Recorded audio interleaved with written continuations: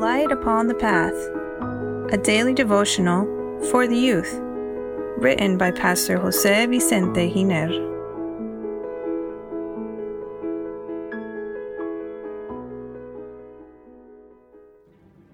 April 13. Discard anger. Dear youth, at some point in life, we could experience anger. This isn't good because under its effects we can lose control and do things we could always regret. When we lived in the United States, we had to familiarize ourselves with the idea that a tornado could come to our area. In fact, in the town city hall, there rang a loud siren for tornado warnings so people could protect themselves in a safe place. In the month of February in 2009, sirens began to go off and we went inside our home to take shelter. The night was long and we prayed a lot to God to protect us. We thanked the Lord nothing happened, but about 6 miles from our home, the tornado had ripped out roofs from houses and many trees on the hillside were broken and cut in half. Anger works this way. It's like an uncontrollable tornado. It is a manifestation of violent rejection towards someone or something the person doesn't like. A bad temper and the anger it produces can do a lot of harm. Of our emotions, anger is violent and it controls the individual that harbors it. I still remember a family we met that were our neighbors when we lived in Spain. They seemed very good people, especially the woman. She always smiled at us with kindness and had a very sweet voice. But due to a lack of understanding and contention, she separated from her husband.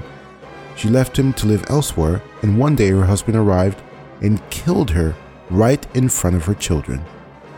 I knew the husband from my childhood, and I never imagined he would be capable of committing such a terrible crime. He killed her out of jealousy. He was full of anger and lost control. One of the sons said out loud, "When I'm grown, I will kill my father." My wife and I saw how they wheeled out the wife's body covered with sheets. It was a very heartbreaking sight to witness.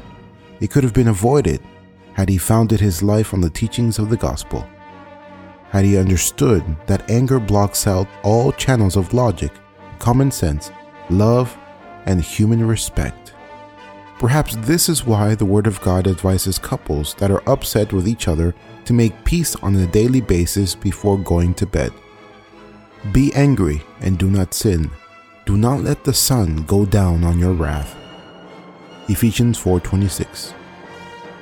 The inspired pen says, among the members of many families there is practiced the habit of saying loose, careless things, and the habit of tantalizing, of speaking harsh words, becomes stronger and stronger as it is indulged, and thus many objectionable words are spoken that are after Satan's order and not after the order of God. Burning words of passion should never be spoken. For the sight of God and holy angels, they are as a species of swearing. The Adventist Home, page 439. Dear youth, it is more important to control our temper than to have all the gold in the world. And this work can only take place with the help of our Lord Jesus Christ. Receive God's blessings for this day and be happy.